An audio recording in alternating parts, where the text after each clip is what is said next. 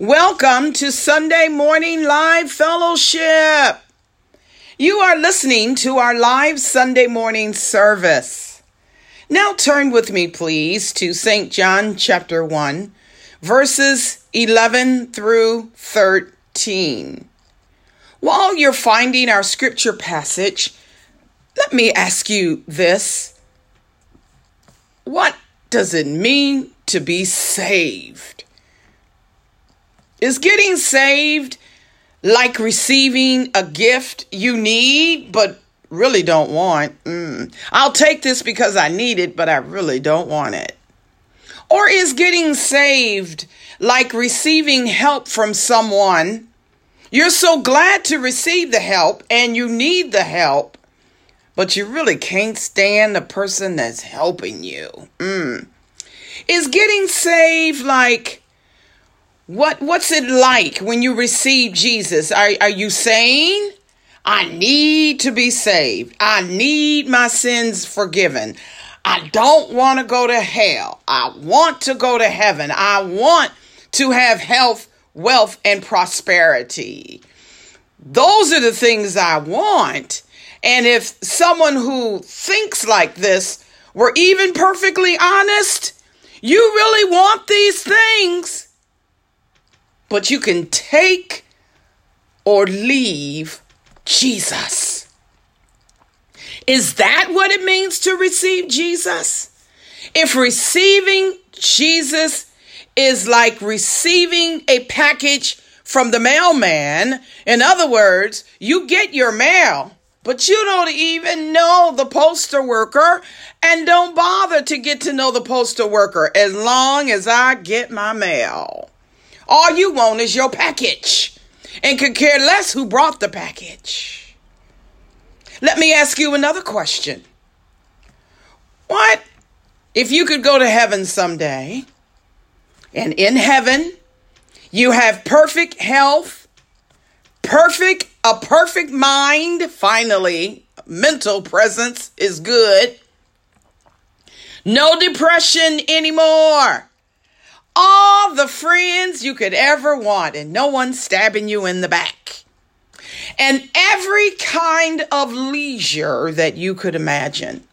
But just one thing, Jesus is not there. Would that be okay with you? And you know what else is scary? A lot of people think, that's what I thought heaven was. That's not what heaven is. Jesus is heaven. If you are trying to receive Jesus as a way to get what you want but don't want him, you are not receiving Jesus. You are using Jesus. You don't even have to say amen this morning. I think I'm in it too. We all are just going to say, ouch. Now let's get into the word of God. 1 John chapter 1. Verses 11 through 13, as we read his word, he came to that which was his own, but his own did not receive him. Yet to all who did receive him, to those who believed in his name, he gave the right to become children of God. Children born not of natural descent, nor of human decision, or of a husband's will, but born of God. Let us pray. Oh, Father, we thank you for the approach, oh God, that we can literally come into your presence. Thank you that you are in us and we are in you. We thank you, oh God, for that faith awareness that we are literally in your presence. And oh God, all we want is you. Nothing else matters. Father, we lift up every prayer request that was named. We pray that you would go yonder, that you would touch, deliver, and heal. We thank you for rolling back the infections. We thank you for the miracle of restoration. God, we pray that your will be done on earth as it is in heaven. Now, Father, we pray for your servant. God, let it be all of you and none of me. We pray for that one that is traveling right now, for those two members in that family, God, that's traveling and acting as host at the same time. Oh, God, keep them safe. Oh, God, bring them traveling mercies. And for those that are departing today, heading back home, we again pray for traveling mercies. God, we pray that your Holy Spirit would breathe on these words that have been prepared. God, that we sit down and you stand up, that you send a fresh anointing in the name of Jesus. God, will be careful to give you all the praise and all the glory in the name of Jesus. In Jesus' name, amen. Verse 12a. To those who believe in his name, he gave the right to become the children of God. I would like to use for a subject this morning, he's not a ticket, he's a treasure. He's not a ticket, he's a treasure. What do you mean when you say, I've gotten saved, or I've received Jesus Christ as my personal Savior? In the Bible, there are lots of ways to believe and lots of ways to receive that are not saving. We need to know the difference between saving believing and unsaving receiving. For example, in John 6:15, they were so eager to receive Jesus and make him king, but Jesus walked away because they only wanted to receive him as an earthly king and not an eternal king. My. In John chapter 7, Jesus' brothers believed that he was a miracle worker and said, come on, go up to Jerusalem and do your works. In John chapter 2, many believed on Jesus, but he did not entrust himself to them because the Bible says he knew what was in their heart. In Acts chapter 8, there was a man by the name of Simon that was watching the Holy Spirit fall. And Simon, the sorcerer said, oh, I want the Holy Spirit. You men are powerful. I want the Holy Spirit so I can be powerful too. I will even pay you for this. Here's what Peter said to him. You and your money can go to H-E double toothpicks. For real, that's what he said. Peter told this man where to go. That is not a receiving of the Holy Spirit that has anything to do with saving faith. I know this is not simple, beloved, and I'm in it too. We say so many things in church today and really don't know the meaning of what we're saying. We hear things at church, and so often it goes in one ear and out the other. Beloved, when we receive Christ, our very soul and spirit press into the actual experience of receiving until we literally, our whole being discerns what we have actually received. Let me say that again in another way. In other words, when you receive Christ, he not only becomes a rescuer, but he becomes our Lord and Master. He not only becomes rescuer, Lord, and Master, he becomes becomes our treasure.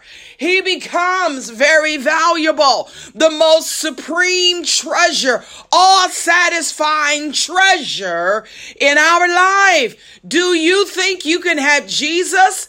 Or do you think you can receive Jesus in a justifying, saving way because he's rescuing you from what you don't want to experience, and he's telling you what you ought to do, and you're doing your dead level best to do it, but he's not your treasure? If Jesus is not your exceeding joy, then you don't have saving faith. Here's what saving faith looks like. Matthew 13:44 describes the encounter with the king. The kingdom of heaven is like treasure hidden in a field, which a man found and covered up. Then in his joy, he goes and sells all that he has and buys that field. Or in Matthew 10:37, Jesus says, whoever loves father or mother more than me is not worthy of me. And whoever loves son or daughter more than me is not worthy of me. That's not my duty. That's not my obedience. Beloved, that is my deepest affection on earth, which becomes the measure by which we are his. In other words, if son, daughter, mother, father, boyfriend, girlfriend, or anything else in all creation is more precious to us than Jesus, then we don't have saving faith. I know I'm right. Philippians 3:8 says, I count everything as loss because of the surpassing worth of knowing Christ Jesus, my Lord. In other words, receiving Christ in a saving way means preferring Christ over all persons and all things. It means desiring him, not just what he can do for me, but desiring him. It means being satisfied with all that God is in Jesus Christ. Beloved, we don't receive Jesus in a saving way when we receive him as a ticket to get out of hell and a ticket to go to heaven. He's not a ticket. He's a treasure. He's not a ticket to heaven. He is heaven. He's what makes heaven heaven. Beloved, please keep in mind that we are talking about saving faith. That's saving faith, saving believing. The issue is how to have eternal life and not remain under the wrath of God. And the answer is St. John 3:36, believe in Jesus Christ, God's Son. So what is the nature of such saving faith? What does our soul and spirit do when we believe? Let's begin with our text where John shows us that believing in the name of Jesus is virtually interchanging with receiving Jesus Christ. And we read it again. And it reads, he came into his own, and his own people did not receive him. But to all who did receive him, who believed in his name, he gave the right to become children of God, who were born not of blood, nor of the will of the flesh, nor of the will of man, but of God. So John chooses his words to make plain that receiving Jesus is what believing does. John interprets for us the action. The action of the soul is believing. Namely, the soul is believing in Jesus when the soul has the ability to receive Jesus. And we shouldn't limit receiving Jesus to the first act of conversion. Everyone on the line got saved a long time ago. You believed and you received. But believing that saves us is an act of the soul that the soul does forever. Now I want to ask a double question. When you receive Jesus, as what? You're receiving him as what? And while I'm receiving him, what is my soul doing? Beloved, when we receive Jesus, our soul literally is drinking the living water that Jesus is. We are drinking and being satisfied. Also, when we receive Jesus, our soul is eating the bread from heaven that Jesus is. Our soul is satisfied. So believing in Jesus in a saving way is like eating the best food and drinking the most satisfying water when you are desperately hungry and thirsty. St. John 6:35 shows that Jesus is eternally satisfying bread and water. And these are the two staples of life. In this case, eternal life, food and drink that we must eat and drink to live forever. Jesus said, I am the bread of life. Whoever comes to me shall never hunger, and whoever believes in me shall never thirst. The parallel between coming so I will not be hungry and believing so that I will not be thirsty tells us that Jesus saw this believing as a coming to drink and receiving as coming to eat. This is how faith acts. There is no spatial or physical or geographical movement at all in this kind of coming. That's not what this kind of coming means. But there is movement. So what is moving? My heart and my soul and my will and my affections. These are the capacities of the soul to drink and eat and taste and savor and be satisfied. This coming to water is the movement of thirst. And this coming to bread is the movement of hunger. It is our soul that moves, not our body. They are the heart and actions of desiring, longing, drinking, feeding, embracing, treasuring, tasting, feasting on Jesus Christ. Now notice the implication of the two phrases in St. John 6:35. Shall not hunger, shall never thirst. Whoever comes to me shall not hunger, and whoever believes in me shall never thirst. The words not and never imply that coming to Jesus for soul food. This is the real soul food and soul drink, issues from eternal life.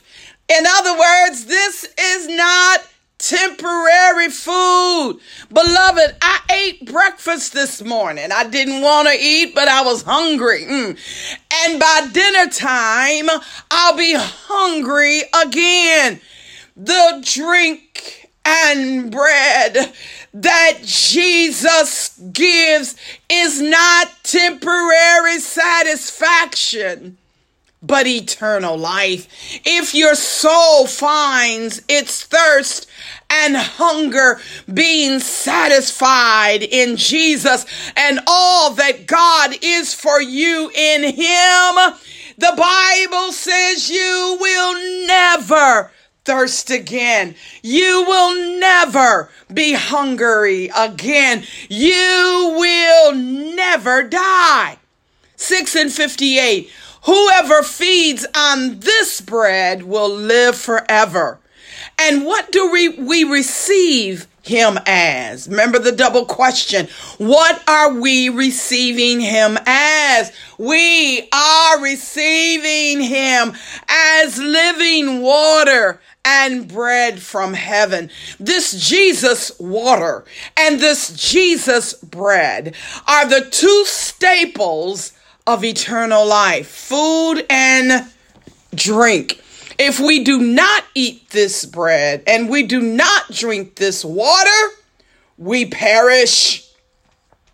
That is what it means to receive him and to believe. Beloved, when your soul believes, you will never put down this cup of living water as though you've had enough. Yeah, I ate breakfast this morning and I got full and I couldn't eat no more. But when you drink this water, you will never have enough. You will never lay aside the loaf of heaven's bread as though you've had enough, as though you are full. Believing doesn't do that. Believing is constantly receiving and constantly coming to Christ. Christ is ever giving himself as drink and food for our souls. We are ever taking of the cup of salvation and the bread of life. Life in Christ is like a branch in a vine. Not like a full cup sitting on a table beside a full pitcher that will one day be empty. John 15:5, I am the vine, you are the branches. Whoever abides in me and I in him, he it is that will bear much fruit. Believing is what a branch does in the vine. It drinks, it eats, it never stops, it abides forever. Jesus said to the woman at the well in St. John 4, everyone who drinks from this water in this well will be thirsty again. But whoever drinks of the water that I will give him will never thirst again. The water that I will give him will become in him a spring of water welling up into eternal life. Then add to that, this is one of my favorites. Then add to that what Jesus said in St. John 7. If anyone thirsts, let him come to me and drink. Whoever believes in me, as the scripture has said, here it is, out of his belly will flow rivers of living water. In other words, when we turn from the temporary broken cisterns of this world and we drink Christ, our hearts not only become deep reservoirs of satisfaction in Christ, but our hearts become an overflowing river of living water. The sweetest experiences of being filled with the fullness of Christ are those moments when the rivers of affection carry all obstacles before them in love to our brothers and sisters. If you are saved, there should be something springing forth from you that brings life to all of those around you. There should be fruit of the Spirit that the world is picking from you. If you are saved, you have eternal life perpetually springing forth from you. And the more deeply that you drink from the fullness of Christ, the more deeply you have the ability to love others around you.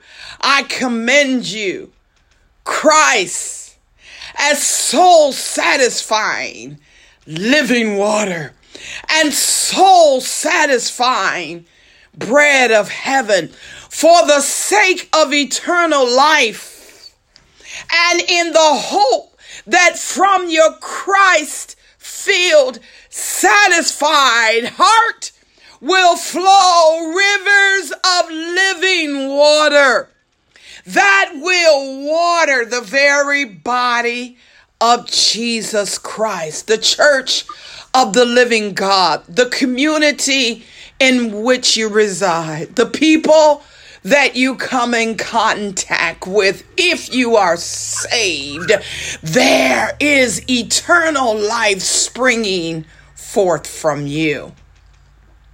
But if you have not received Jesus Christ as your personal Lord and Savior, if you do not believe in his name, pray this simple prayer with me as you repent of your sins and acknowledge that Jesus is not just Lord, not just Master, but treasure. Say, Lord Jesus, I am a sinner. I have done many things that don't please you. I have lived my life for myself only. I am sorry and I repent. I ask you to forgive me. I believe that you died on the cross for me to save me. You did what I could not do for myself. Hallelujah.